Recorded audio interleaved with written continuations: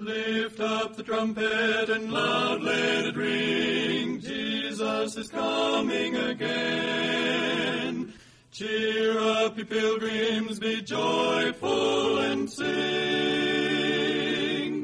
Jesus is coming again.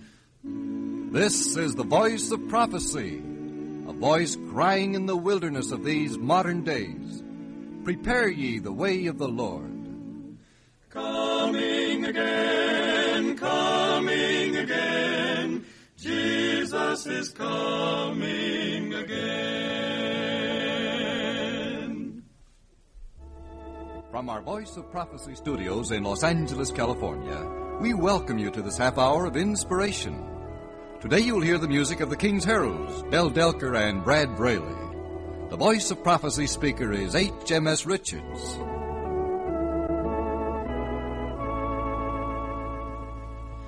When all my labors and trials are o'er, and I am safe on that beautiful shore, just to be near the dear Lord I adore, will through the ages be glory for me.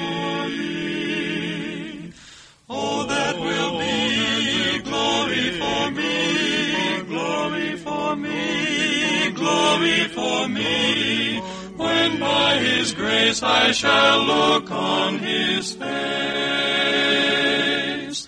That will be glory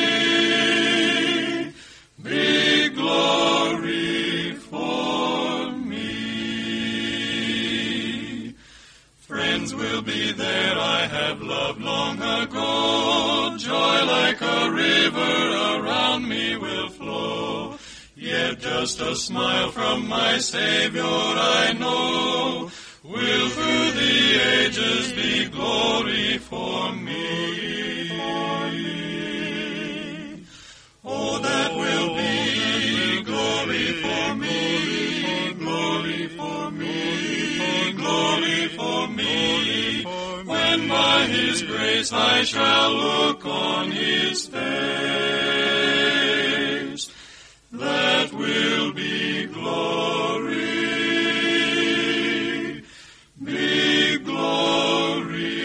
for me.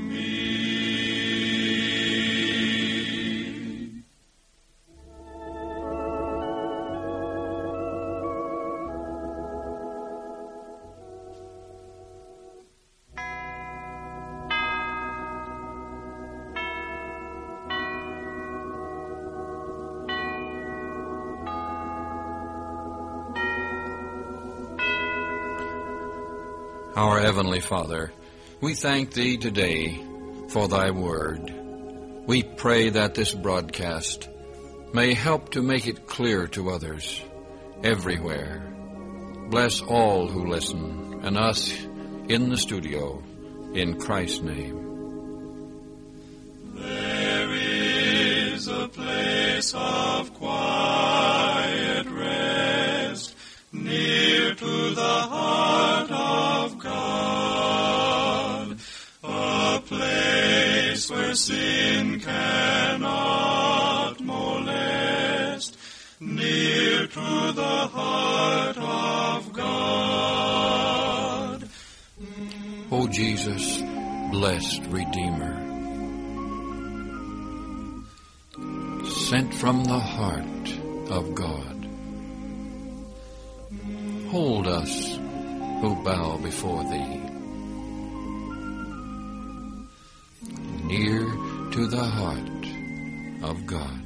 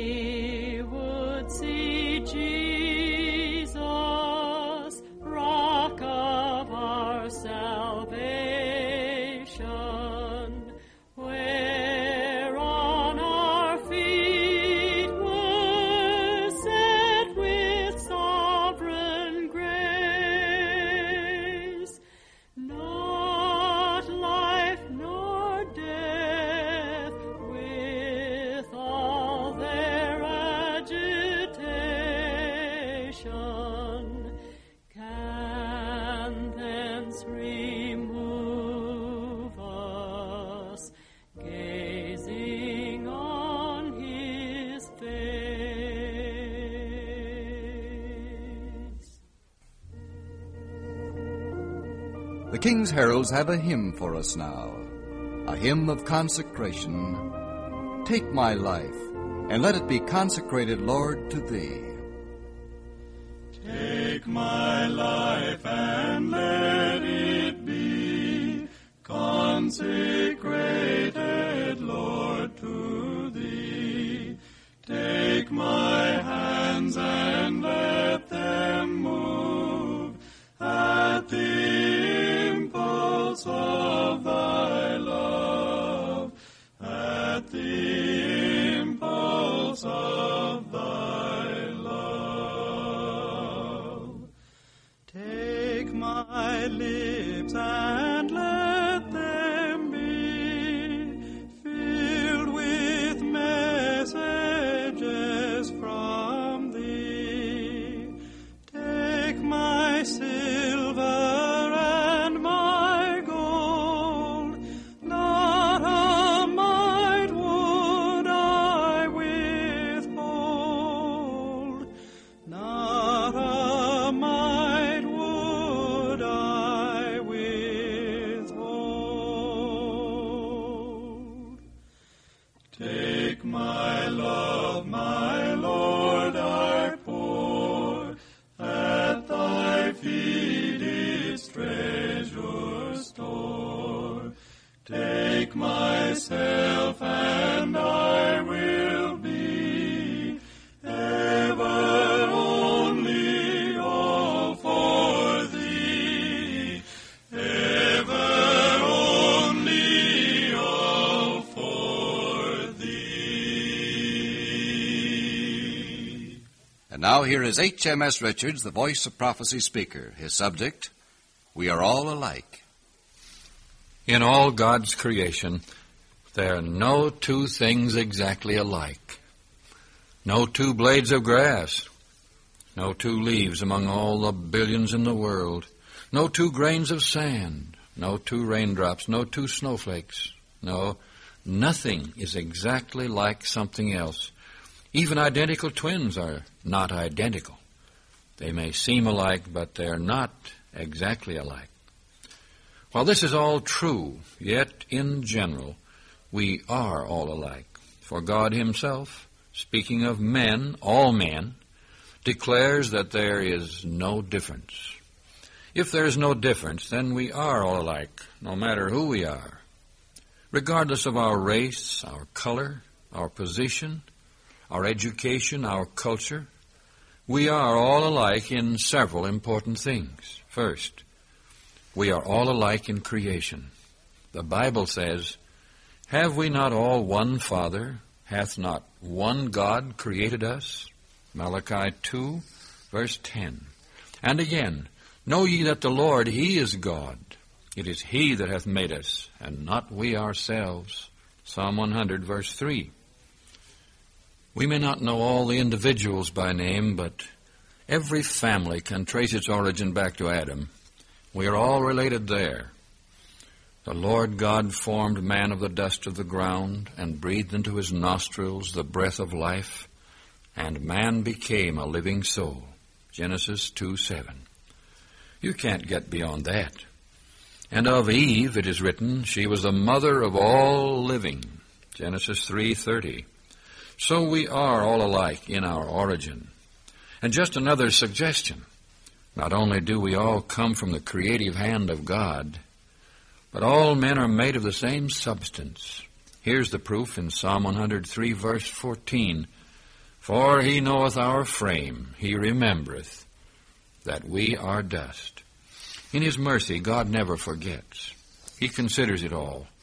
And what about the same blood? Here's the statement of Acts 17:26. And hath made of one blood all nations for to dwell on all the face of the earth. Not only are we made alike physically, but the Bible says God fashioneth their hearts or their minds alike. Psalm 33:15. In other words, in our thinking, we are all human. We all have our problems, our desires, our hopes, our loves, our sorrows, our tears, our joys, and our anticipations. It is through God's constant care that we live, for in Him we live and move and have our being. Acts 17:28. Well, this puts things in a different light with some people, doesn't it? It makes us look at them differently.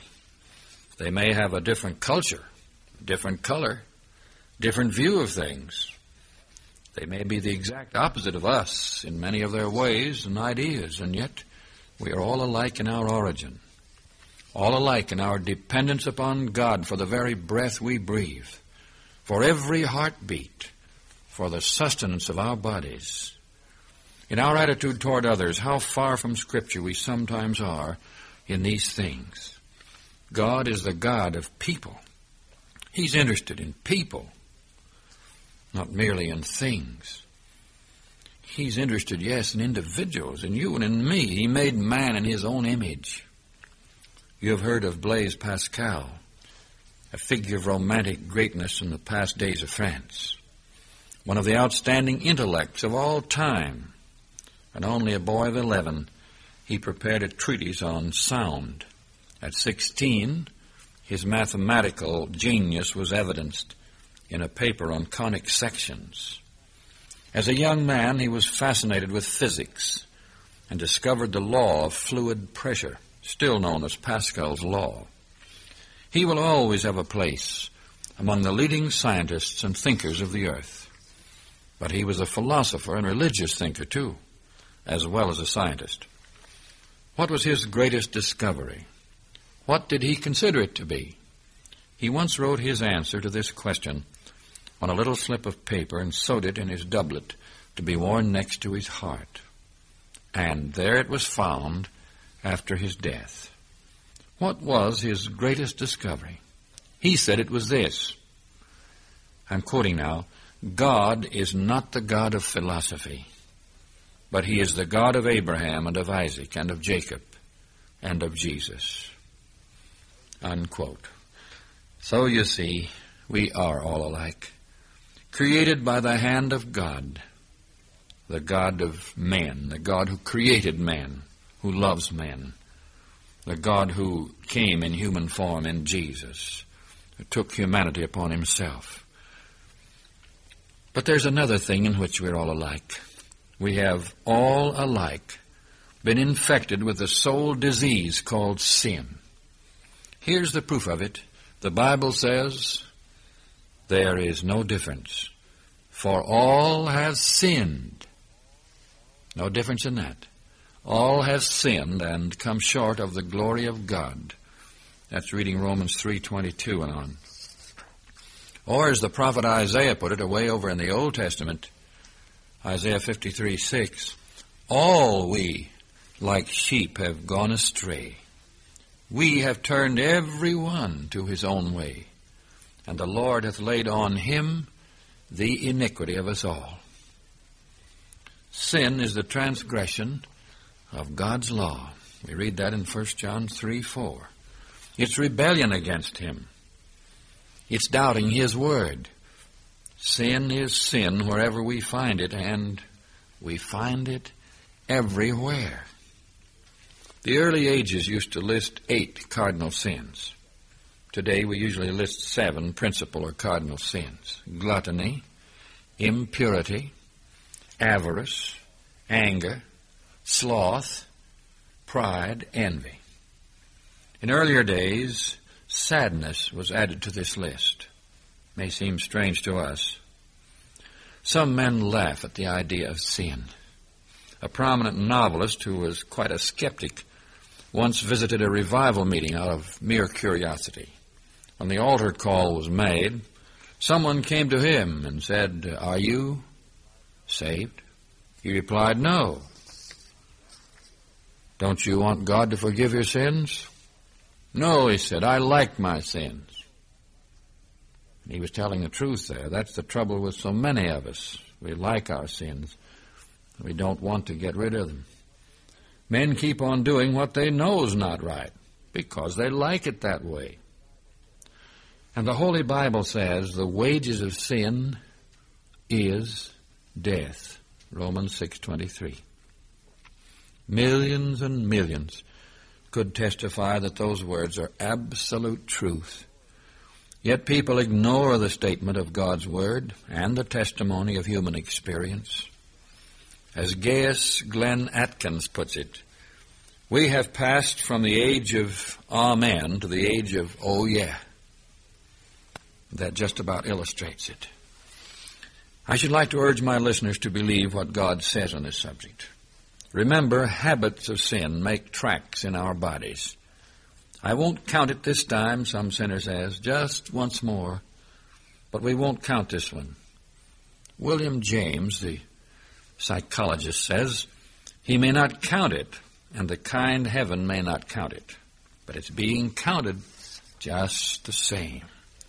Down among his nerve cells and fibers, the molecules are counting it, registering it, storing it up to be used against him when the next temptation comes.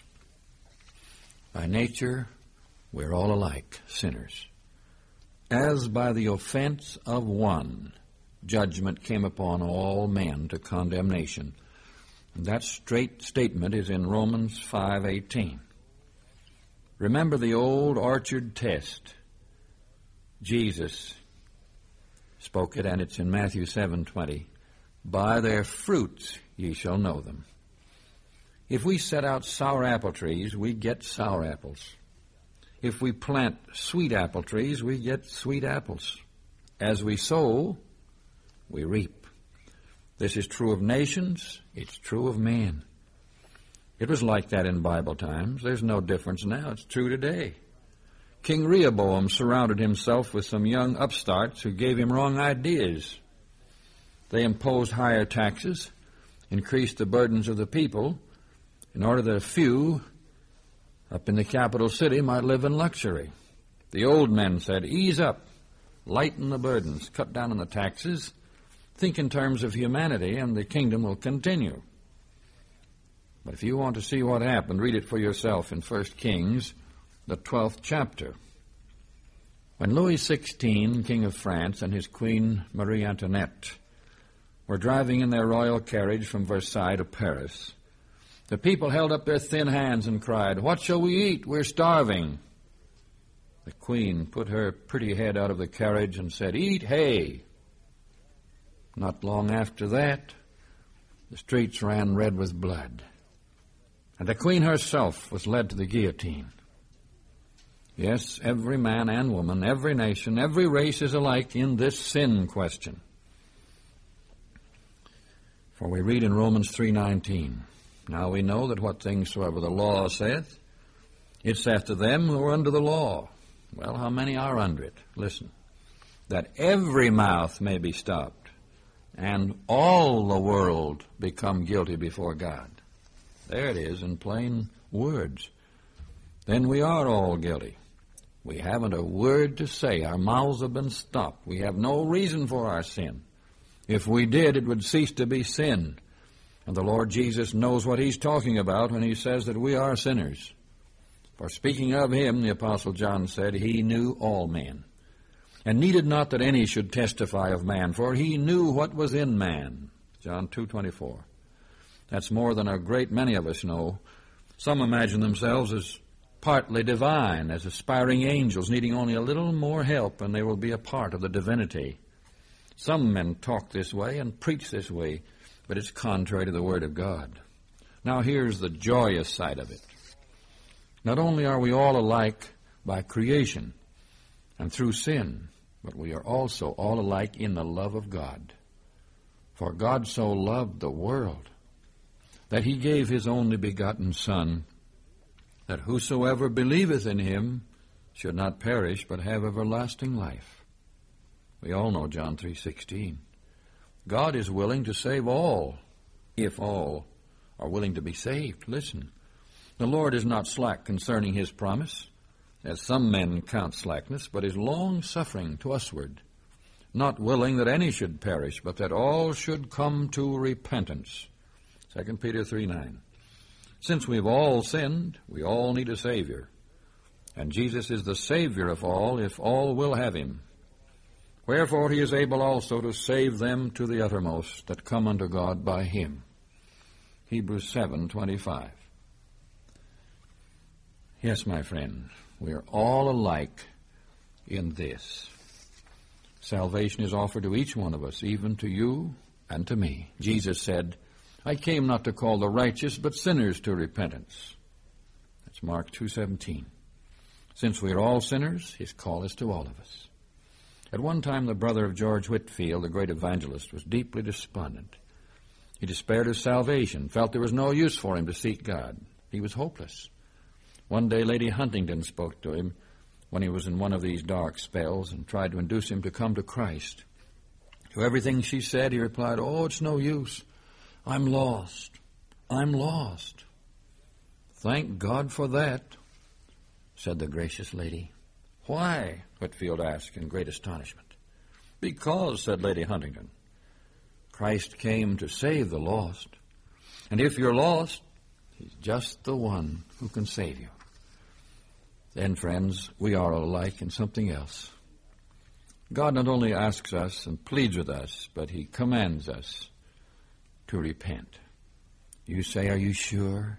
I am. Here it is. Just as it's written in Acts 17:30. God now commandeth all men everywhere to repent.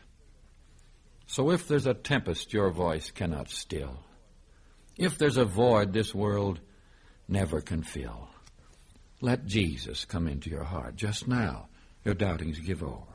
Just now, reject him no more. Just now, throw open the door. Let Jesus come into your heart.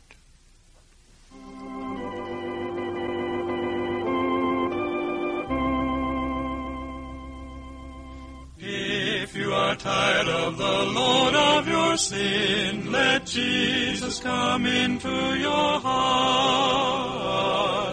If you desire a new life to begin, let Jesus come into your heart. Just now your doubtings give o'er. Just now reject him no more. Just now throw open the door. Let Jesus come into your heart. If you would join the glad songs of the blessed, let Jesus come into your heart. If you would enter the mansions of rest, let Jesus come into your heart. Just now my doubtings are o'er. Just now rejecting no more. Just now I open the door, and Jesus comes into my heart. This is Orville Iverson of the Voice of Prophecy saying, if you're discouraged, look up. God leads us forward in faith. Now, with a final message, here is H.M.S. Richards, a Seventh-day Adventist minister.